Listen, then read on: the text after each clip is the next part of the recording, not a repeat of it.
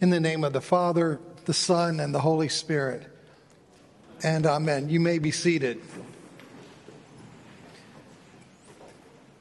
A lot of people contrast Jesus with Paul. One person says, well, in Jesus you have huts, in Paul a church. Same person says, well, in Jesus everybody's equal, while in Paul there's already a hierarchy. Another person says, well, with Jesus you have conduct. In Paul you've got a creed. In Jesus, an informal experience of God. In Paul, a formalized religion. I spent 25 years in the classroom trying to persuade a generation of future pastors that in general those contrasts are bunk. The handshake between Paul and Jesus is amazing. And the New Testament's world is one in which simple and profound go together, where there is ardor and order, creed and conduct, form and freedom, Jesus and Paul. But there is one contrast in today's New Testament passages, a contrast that's worth pondering. Jesus confronts us today with the sobriety of the choice that we must make. Choose him and live, or don't choose him and don't live. Paul cheers us on with the confidence of the choice God has made for us. First, in Matthew, Jesus confronts us with the sobriety of the choice that we must make. There's a note of sadness that courses all the way through Jesus' earthly ministry. Have you noticed it? And it's not just a sadness because of the necessity of the death that he must die in sinners' place. No, there's a deeper sadness, I think. There's a grief that he has over the dullness of his contemporaries who fail to grasp who he is as fulfillment of the divine drama that is being played out in his life. Here we are in Matthew chapter 13, a chapter focused on parables of discipleship. And right in the middle of it, Jesus quotes Isaiah, seeing the same thing happening in his life that happened in the ministry of Isaiah. He quotes Isaiah, with them, that is those who are listening, those who listened first to Isaiah, now listening to Jesus. With them indeed is fulfilled the prophecy of Isaiah that says, you will indeed listen, but never understand. And you will indeed look, but never perceive. Isaiah was given the ministry, the hard ministry of telling people about the Assyrian captivity of in the north, and then the Assyrian exile, conquest and exile, and then in the south, the Babylonian captivity and exile. And there's a certain sadness to his ministry, and Jesus sees it playing out in his ministry as well. Now Jesus has come. He's come to end the ongoing exile of Israel and of the whole world from the Babylonian exile of sin and death that we all experience. And he knows that it's going to have a good end.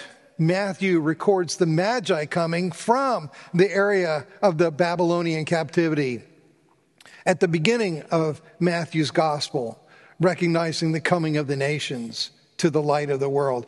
And at the end of Matthew's gospel, there is his statement, all authority in heaven and on earth has been given to me. Now go and make disciples.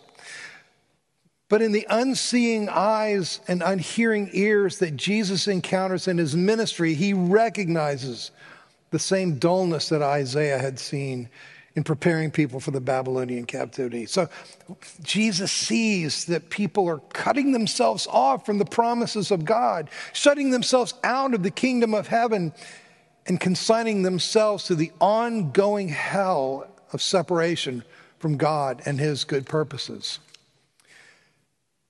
And it grieves him.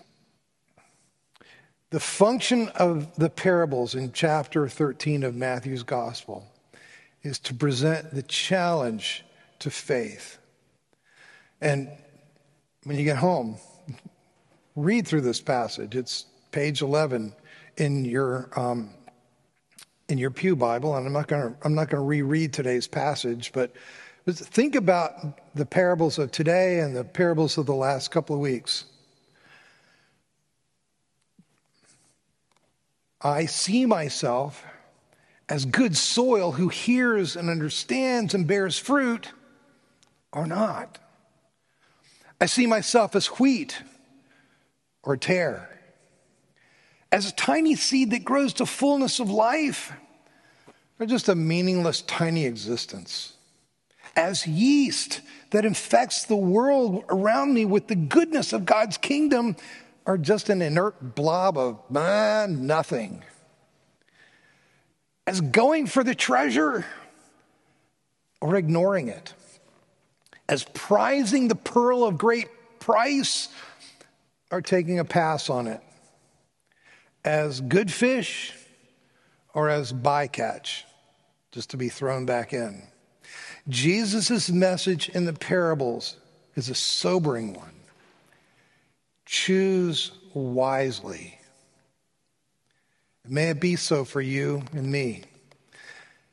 And then there's Romans. Here, Paul cheers us on with the confidence of the choice God has made for us. You and I can say yes to Jesus because God has already done the heavy lifting. Let me walk you through some features of today's paragraph from Romans 8. I'm not going to read it all. I'm not going to reread it. It's on page 121. We have a chance to look at it. But look at some of the features of this passage with me. And in particular, note what he does in verses 29 and 30. Here he says, for those whom God foreknew. Now, when he says God foreknew, he doesn't just mean knowing something about you. Like he knows something about everybody, but he doesn't know everybody in the same way. Like when Jesus says, depart from me, I never knew you. He doesn't mean I didn't know anything about you. He means I didn't have a relationship with you and you didn't have a relationship with me. God established a relationship with you and me. This know is like, what does Genesis say about Adam knew Eve and they had a baby? Knowing here is loving. God knew you before you were a gleam in your daddy's eye, before you were a kick in your mommy's womb. That's how far back his love for you goes. And then he says, everybody that he starts here with, everybody he foreknows, he predestines. He locks them in for eternity as his child. Your destiny, because of his love for you from before the beginning of time, means you're going to be his child forever. And then those whom he predestined, he called, he sent the voice that you would hear in the knower inside you, the knower of your knower, so that you could hear the words about the story of Jesus and say, that's not just for the world, that's for me. And those whom he called, these he justified. He wiped away the debt of their sin, said they're not guilty, not subject to shame anymore. And those he justified, he glorified. Now, he puts it in the past tense, but in the New Testament, the whole idea of glorification, being glorified, is something that happens at the end of time. After we died, waited up there for a while until Jesus comes back, and then he gives us new bodies, and they're glorified bodies. That's way in the future, but Paul does this really wonderful thing in the Greek. He puts it in the past tense. It's like it's the future done deal. It's so sure that you can say that it's already done. It's like, take it to the bank. And then a really cool thing that he does in the construction of this whole sentence. It's a very subtle little thing in Greek. If you start here, you're going to get here And if you get here, you're going to get here. And if you get here, you're going to get here. And you're going to get here. It's not like, you remember Little House on the Prairie where you had like a community well? And if there was a fire in town, you had to form a bucket brigade and you'd pull water up out of the well and you'd pass it on, pass it on, pass it on. And by the time, the bucket might be full when it comes out of the well, but by the time it's passed from one person to another, by the time it's time to throw it on the fire, there might be half a bucket left. No, it's not like that. Paul's saying, if you're in the bucket at foreknowledge, you're going to be in the bucket all the way through. All the way through. Can you imagine the excitement of Paul and the life that he envisions for you and me? God, living in eternity and not bound by time, loved you before there was even a you to love. He chose you to become like his son. To that end, he called you with that internal voice that you could not say no to. Whether it was through a sudden born-again wake-up call or whether a gradual growth into a sense that you could own for yourself the faith that others were raising you in. By the cross of Christ, he cleared you of the guilt of sin and took away any reason to be ashamed of who you are. And he is flat determined by the Spirit within you and the grace to keep on going that he will get you all the way home, all the way to the banqueting feast that we anticipate here every week. And that's why no matter what comes your way and mine, no matter how trivial and untimely the words roll out of somebody's mouth when you're at your lowest, looking at the most tragic of things you could possibly imagine happening to you, you can say, Lord, I know that you started this whole thing with me, and you will finish this thing with me. I love you for that. And so even this I can receive, knowing that you are working all things to my good. Verse 28. And so beginning at Romans 31, if you'll permit, let me walk through the things that Paul invites us to list as being the kinds of challenges that we might be facing this morning. They might be hardship. I don't know, did the deadly and persistent pandemic that we've all experienced create hardship for you? Is there anything in your life right now that's just plain hard? Does the unraveling, he talks about distress. Does the unraveling of the social fabric all around you distress you? Is there anything stressing you? Or are all your relationships just great? Is your job just great? Is school just great? Is retirement just great? Persecution. Do you feel the persecution of having considerations of faith banished from the public sphere? Famine or nakedness? Deprivation of goods? The specter of millions in our world displaced and experiencing famine and nakedness. What about just the simple fact of a gummed up supply chain? Peril, he says, the peril of lawless violence in the streets, or he talks about the sword. We see the sword all around us being misused by despots and warlords trying to force themselves upon innocent people. So many worrisome things for all of us, and each of us with our own issues as well. Paul wants us to take them all in and then weigh them against all that God has done and is doing to make us more than conquerors and to assure us that nothing will be able to separate us from his love. And so Paul creates a countervailing list. Again, I won't read it, but read these words for yourself and contemplate them. God stands for us, and nothing can prevail against him, so nothing can prevail against us. He gave his precious son, so won't he provide everything else that we might really need?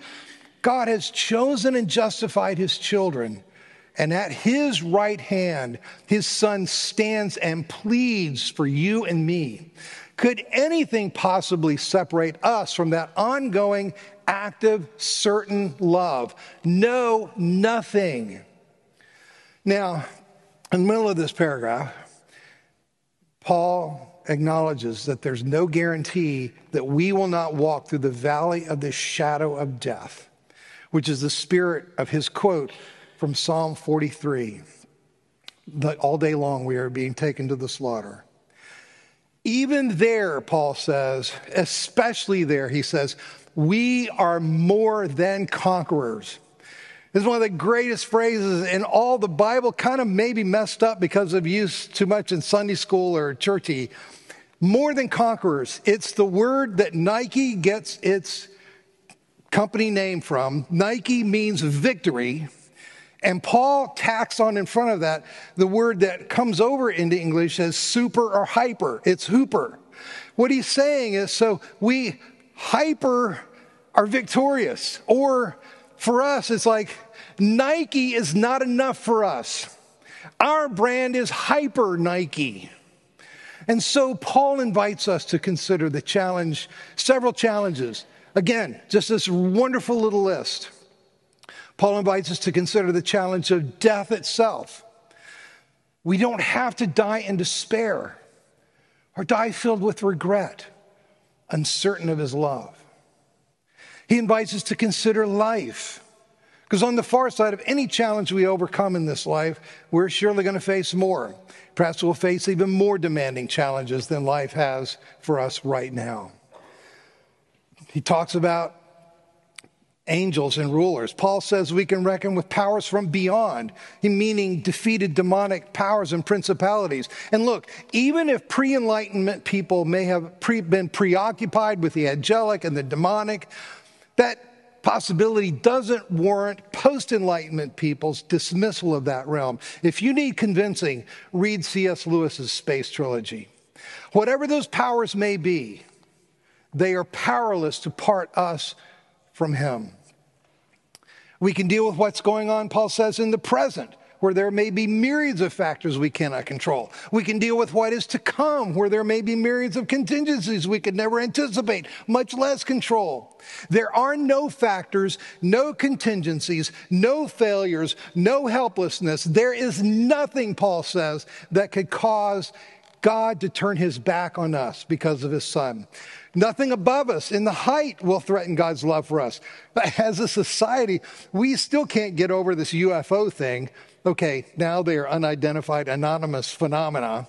Nothing in the height that could threaten God's love for us. Nothing beneath us in the depth. Hell's accusing voice was silenced at the cross and resurrection.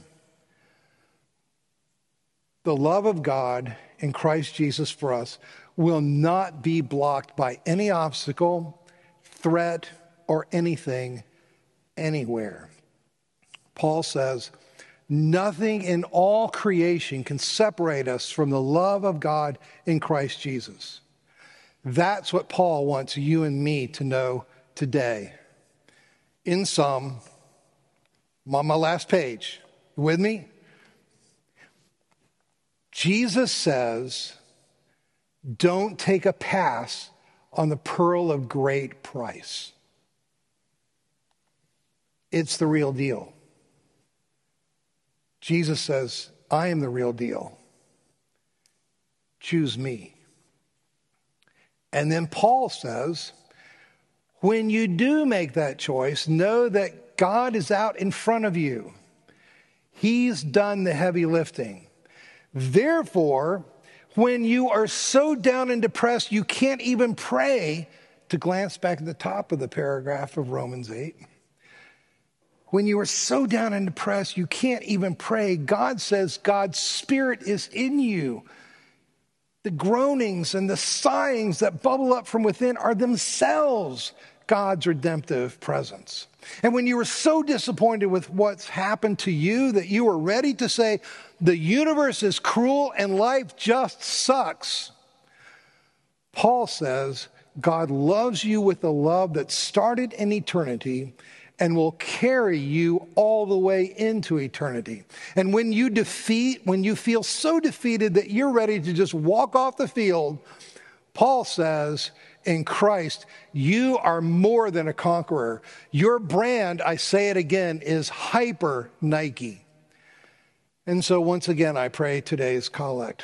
O God, the protector of all who trust in you, without whom nothing is strong, nothing is holy, increase and multiply upon us your mercy, that with you as our ruler and guide, we may so pass through things temporal that we lose not the things eternal.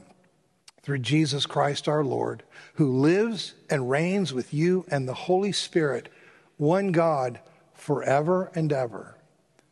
Amen.